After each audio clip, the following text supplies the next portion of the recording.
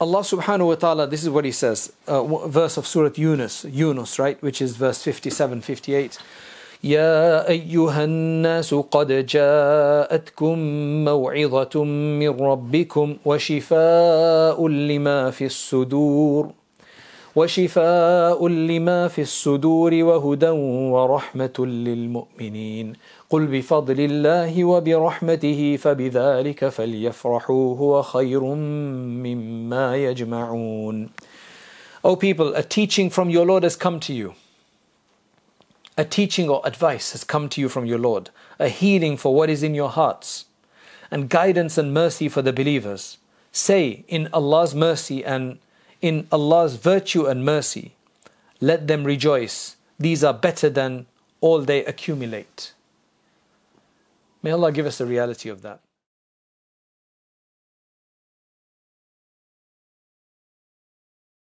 Alhamdulillahi Rabbil Alameen. Wassalatu wassalamu ala Sayyidina Muhammad wa ala alihi wa sahbihi wa baraka wa sallama tasliman kathiran ila yawmiddin amma ba'd. قال الله تعالى في القرآن المجيد والفرقان الحميد أعوذ بالله من الشيطان الرجيم بسم الله الرحمن الرحيم وإنه لتنزيل رب العالمين نزل به الروح الأمين على قلبك لتكون من المنذرين. Allah subhanahu wa ta'ala says here that truly this Qur'an has been sent down by the Lord of the worlds. The trustworthy Spirit brought it down to your heart. He's talking to the Prophet ﷺ, so that you would be one of the warners. This is from Surah Ash-Shu'ara, verse 192 to 194. What we want to look at today is one of the introduction and the first chapter of Sheikh Mahmud Khalil al-Husari's Ma'al Qur'an al-Kareem, with the Noble Qur'an. So the author starts off by saying that all praise is due to Allah, the one who revealed the Qur'an and takes care of the righteous. Peace and blessings upon our Master Muhammad sallallahu alaihi wasallam, the best of prophets, the elect of the messengers, and to whom was revealed the verse which I just recited, which is وَإِنَّهُ لَتَنزِيلُ رَبِّ الْعَالَمِينَ نَزَلَ بِهِ الرُّوحُ الْأَمِينَ عَلَى قَلْبِكَ لِتَكُونَ مِنَ الْمُنذِرِينَ بِلِسَانٍ عَرَبِيٍّ مُبِينٍ. Truly it is a revelation from the Lord of the worlds. The trustworthy Spirit brought it down upon your heart so that you could bring warning in a clear Arabic tongue. Right. And upon his family and companions, the adherents and guardians of the Qur'an, and upon all those who take their path in defense of the Qur'an and protection of its purity. Right. Now, the author actually starts off with this little complaint or reflection or lament. You can call it whatever you want. He says that when reciting the Noble Qur'an, I have observed that some contemporary reciters have lost sight of its true purpose. Now, you know that Egypt has been at the forefront, at least in the last several decades, probably a century, right? I mean, I can only speak about from the 1980s, from when I have observed that the Egyptian Qurra have been the top Qaris of the world, right? So it's Egypt that has, mashallah, exported qira'ah around the world. And of course, there's now other places. There's Syria, there's the Indian subcontinent. I mean, you'd be surprised.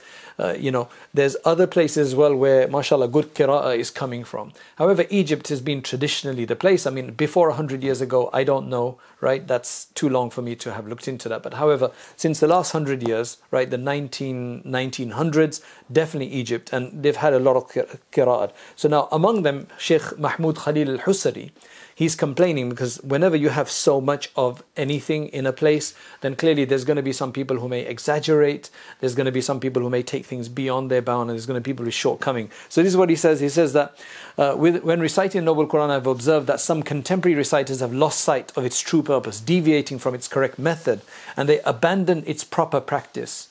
They recite its verses according to their whims, without regard to its even proper order, thereby severing that which Allah has connected. Meaning, when Allah has brought verses together, these people will, separate them and read a bit from here, read a bit from there. That's what he's saying. In a single gathering, now this is a bit more technical, he says, in one gathering, in one session, they repeat a verse according to its variant qira'at and recitations and riwayat, recensions. right? An innovation that has no precedence among the righteous predecessors of the Ummah. He's got a whole chapter on discussing whether it's permissible or not. But what he means is that, you have the 7 to 10 qira'at and more. So he's saying that when you're reading in one session, you should actually complete a whole reading, complete your reading in just one qira'at. You should not be mixing them up in the one session where you read one verse in its multiple forms, then you read the next verse in its multiple forms. Later on, he discusses it. He said that you should only, the scholars have only allowed this when you're reciting to a teacher, just to facilitate quicker reading so that you can complete the whole Qur'an in its multiple recitations. But in order to wow people, you can't do that, because it says that the focus is wrong there. You're going to just have people just admiring the various recitations without really focusing on the meaning. I think that's kind of the crux of what he's saying. He says, I've written this book, Ma'al Qur'an al-Kareem, as a sincere service for the Book of Allah Most High, to clarify the correct method of its recitation and to defend the most sanctified thing that Muslims take honor in, which is the Qur'an. May Allah make that like that for us. And to advise the vast majority of reciters and listeners. And believe me, I mean, when I read this book, I was extremely inspired. And that's why we've taken it for publication, and that's why we've published it, right? And inshallah, you'll be inspired as well. He said, I've included some other topics in this book to make its utility more holistic and greater in scope, hoping to serve the Book of Allah and seeking the beautiful reward and abundant gifts that Allah has in store for the people of the Qur'an. May Allah subhanahu wa ta'ala accept this book from him. We move into the first chapter. I'll kind of, summarize it for you, what he speaks about, because it's very important. And the first chapter is actually about the superiority of the Qur'an over other revealed scriptures. Now, I guess we already know that, but he's going to discuss a few things regarding this. He says that the noble Qur'an is the wise book of Allah, His manifested light, His straight path, His greatest sign, His greatest guidance, the miracle of all time, the book of eternity, and the constitution of the universe. He calls it the constitution of the universe, meaning everything relevant about the universe is contained in the book for us as guidance. Allah revealed it to Prophet ﷺ to deliver mankind from darkness to light and guide them to the path of the mighty and the praiseworthy. Right? It is a book that offers guidance on true beliefs, numerous etiquette, exemplary character, and righteous works. By observing its injunctions, adhering to its guidelines, and embodying its teachings, mankind is guaranteed its felicity in the present worldly life as well as in the life to come. He then says that the Qur'an is a healing cure. A lot of people have found cure in the Qur'an when they read the Qur'an. A lot of people, you're wondering, how do you do that? Well, read the Qur'an with meaning. We usually tell people at least read one page with meaning. Reflect over at least one page a day with meaning, and you will see the benefits of this. Right? So, La ilaha illallah. He says it's a wholesome cure and a healing balm for human psychological illnesses, character ailments, and social problems. Reason for that is, a lot of the social psychological ailments that people have, it's because they're suffering a trauma. They're suffering setbacks. They're suffering some kind of grief. They're suffering some kind of sadness. There's worry that has beset them. There's concern that has overtaken them. There's a loss that they have suffered, or something like that. And what the Qur'an tells you, and it shows you, because it's a historical record in a sense as well, it shows that this is part and parcel of the world. And then it tells us that the hereafter doesn't have any of this. If you do what's right and you deal with the matters, and the Qur'an tells us how to deal with it and encourages, it tells us to be patient, it tells us to be steadfast. And what it does in that regard is that it gives us many, many, many anecdotes, many stories, many narratives about people in the past who suffered much more than us, who suffered much more than what we suffer, the little pricks and thorns that we suffer, the little setbacks and issues and criticisms that we have. And then that just makes you much stronger, because when humans hear others facing the same thing, and then they see that they were given a great reward for that, then it just makes life easier, because our life is at least 50% psychology. It's about perspective, right? It's really about perspective, motivation, and what we have, and just to understand about other people and the nature of this world. That's what the Qur'an does. Believe me, you start reading it, you will see that same benefit. So it is a book that offers guidance on true beliefs, numerous etiquette, exemplary character, righteous works. And by observing its injunctions and adhering to its guidelines and embodying its teachings, mankind is guaranteed its felicity in the present worldly life as well as the life to come. Allah subhanahu wa ta'ala, this is what He says, verse of Surah Yunus, right, which is verse 57, 58. يا أيها الناس قد جاءتكم موعظة من ربكم وشفاء لما في الصدور وهدى ورحمة للمؤمنين قل بفضل الله وبرحمته فبذلك فليفرحوا هو خير مما يجمعون. O people, a teaching from your Lord has come to you. A teaching or advice has come to you from your Lord, a healing for what is in your hearts, and guidance and mercy for the believers. Say, in Allah's mercy and in Allah's virtue and mercy, let them rejoice. These are better than all they accumulate. May Allah give us the reality of that. If a person holds fast to the Qur'an and makes it their intimate companion, how do you make it an intimate companion? You basically keep reading it. An intimate companion is somebody that you can refer back to, somebody you can consult, somebody you can speak to often, somebody who's always present and ready for you. And that's the amazing thing of the Qur'an. The Qur'an is still a living book and a living miracle. A lot of the time people have questions and doubts and issues and sadness, and they read the Qur'an and the Qur'an lays their concerns to rest. Subhanallah, right? So anybody who recites the Qur'an as is supposed to be recited and tries to understand its chapters and verses and its phrases and words, that person will be enveloped in guidance, and a spiritual state will overcome him, right? And it will make that person a person of great intellect and sound opinion, with piercing insight and sensitive and pure soul. And then you will be much more open to embrace any good which is out there. You know, like right now, sometimes there's a good out there, but we don't feel like it because our hearts are rusty. Our hearts are filled with other things. And we will also refrain from evil. Allah subhanahu wa ta'ala says in Surah Al-Isra, verse 9, إِنَّ هَذَا الْقُرْآنَ يَهْدِي لِلَّتِي هِيَ أَقْوَمُ وَيُبَشِّرُ الْمُؤْمِنِينَ الَّذِينَ يَعْمَلُونَ الصَّالِحَاتِ أَنَّ لَهُمْ أَجْرًا كَبِيرًا. Truly this Qur'an guides to the straight path and gives the believers who do righteous deeds glad tidings of a great reward.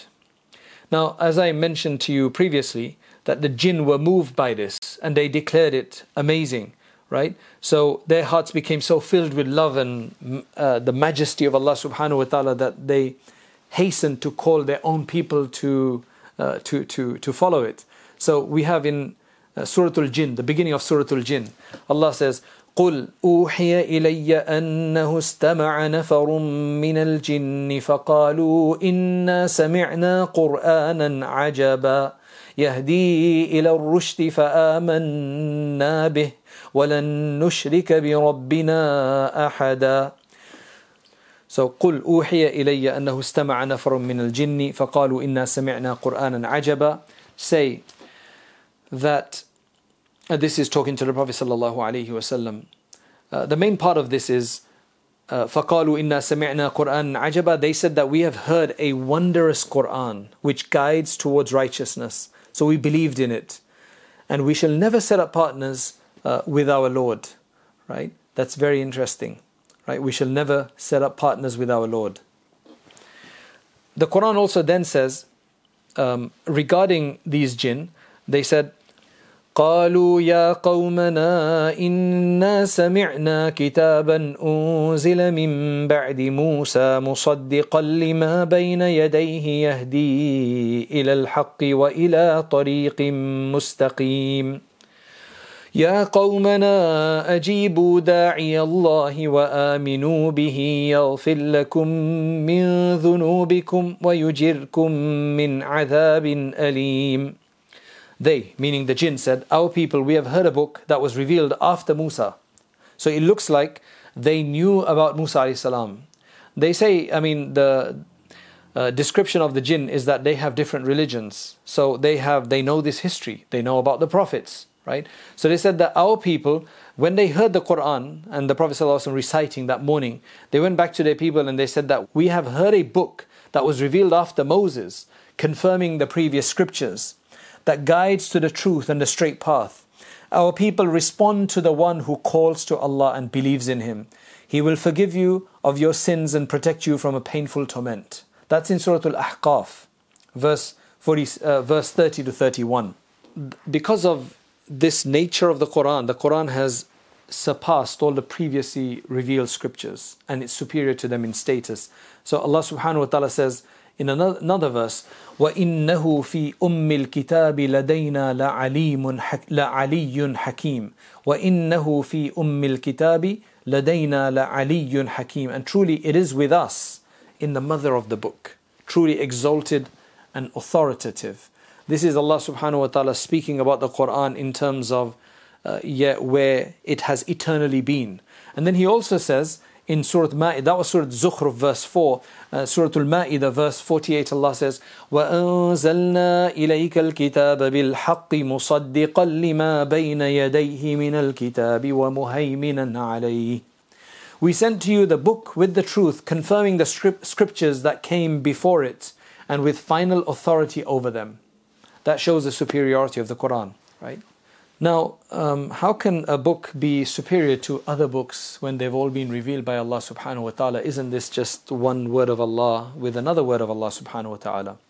So the scholars have said that even though all the scriptures are from Allah subhanahu wa ta'ala, the Qur'an is superior for three reasons, right? Firstly, the number of chapters in the Qur'an is greater than the other scriptures, right? There's an authentic narration that states that just Surah Al-Fatiha, the Surah Al-Hamd, and the ending of Surah Al-Baqarah, meaning آمن الرسول بما أنزل إليه من ربه والمؤمنون, and the beginning Alif Lam Mim, they were only revealed to our Prophet ﷺ. Those are very, very special verses that were only revealed to our Prophet ﷺ. They were not found in previous scriptures. It's reported that Abdullah ibn Mas'ud radiyallahu anhu said that the 7 long chapters, which are called the Tiwal, right, are similar in length to the Torah. So the Torah to Musa alayhi salam is only equivalent to the first 7 long chapters, right? Then after that you have the mi'een. The mi'een are the hundreds, right? The hundreds, which means those surahs that have about 100 verses, they're similar to the Evangel, which means the Injil, the book of Isa alayhi salam, right? Referred to as the Bible now, right? And the Mathani verses are the Psalms, right? They're like the Psalms of Dawood alayhi salam. And the rest of the Qur'an is surplus to this. So the Qur'an actually includes more than the Torah, the Zabur, the Psalms, and the Injil put together, and it also has more than that. That's very interesting. That's a hadith related by Imam Darimi. Then Imam Ahmad and Imam Tabarani have narrated that Prophet ﷺ said that I have been given the 7 long chapters in place of the Torah, the hundreds, surahs with 100 verses, in place of the Psalms, the Mathani in place of the Evangel, and I was favored with the Mufassal. That's Imam Ahmad's. Now the 7 long chapters refer to the chapters from Surah Al-Baqarah, Surah Ali Imran, Nisa, etc. to Surah Al-Tawbah. And if we count Surah Al-Anfal and Tawbah as one, that's if we count Surah Al-Tawbah and Surah Al-Anfal as one single chapter, one surah, right? Because there's a difference of opinion as to whether that Surah Al-Tawbah is a separate chapter or not, okay? The hundreds, the mi'een, are those chapters that have approximately 100 verses, and the mathani refer to those chapters whose verses number less than 100, right? So all of those are considered to be the mi'een, right? Now, there's a difference of opinion as to which chapter begins the section of the Qur'an referred to as the Mufassal. Now that I've introduced this name to you, you're going to wonder what the Mufassal is. Now the opinions there range from starting from Surah Al-Safat, that's where the Mufassalat start from. Some say Surah Al-Fath, others say Surah Al-Hujurat. That is the popular opinion, I think. And then others say Surah Qaf, right? Surah Qaf, right? However, they are in unanimous agreement that the Mufassal section ends with the ending of the Qur'an. But within the Mufassal sections, you've got 3 sections. You've got the longer Mufassals. Mufassal means the detailed, right? Those surahs which have been detailed, right? The verses are detailed. So you've got the longer mufassals, which are the longer surahs. You've got the medium ones, and then you've got the qisar, the smaller ones like قُلْ أَعُوذُ بِرَبِّ الْفَلَقِ and أَلْهَاكُمُ التَّكَاثُرُ and إِذَا زُلْزِلَ and so on and so forth. So it's definitely until the end of Qur'an. Where it starts from, though, there's a difference of opinion. Usually we hear their opinion that it starts from Surah Al-Hujurat, right? Secondly, Allah subhanahu wa ta'ala, so the second reason why the Qur'an is superior is that Allah subhanahu wa ta'ala has made the Qur'an in Arabic. Allah subhanahu wa ta'ala's speech is beyond any language, letters, sounds, etc. However, when He revealed that to the people for them to understand, He revealed it in different languages. So the Qur'an is in clear Arabic, right? Every prophet clarified the message, right, to their people in the language of their people. That's why Allah subhanahu wa ta'ala informs us, وَمَا أَرْسَلْنَا مِن رَسُولٍ إِلَّا بِلِسَانِ قَوْمِهِ لِيُبَيِّنَ لَهُمْ. We have never sent a messenger who did not use his own people's language to make things clear for them. That's Surah Ibrahim verse 4, right? Now, so if everything is sent in their own language, why Arabic being superior? The Arabic language is considered especially advantageous in clarifying things, because Arabic is a very nuanced language. It has very, very particular and very detailed and sophisticated rhetoric, right? Which allows it to be very, very detailed. So that's why multiple narrators like Bayhaqi and Hakim and Tabarani, they narrate the hadith that love the Arabs for three things. Because I am an Arab, the Prophet ﷺ saying, the Qur'an is in Arabic and the speech of the people of paradise is in Arabic. This is a hadith related by Bayhaqi, Hakim and Tabarani, right? And the third reason to make the Qur'an superior is, although the previous scriptures of Allah Most High were miraculous insofar as they imparted knowledge of the unseen and gave legal rulings, right? Allah subhanahu wa ta'ala has extended the miraculous nature of the Qur'an, right, to include its pronunciation and linguistic style. So the Qur'an is not just miracle in its message, in the way it foretells things and the way it details things, but also in the way you read it, in its rhetoric, in its linguistic style. It's totally irrefutable in all of these ways, right? The other scriptures do not enjoy the extraordinary style of the Qur'an, right? They just don't have that kind of style, right?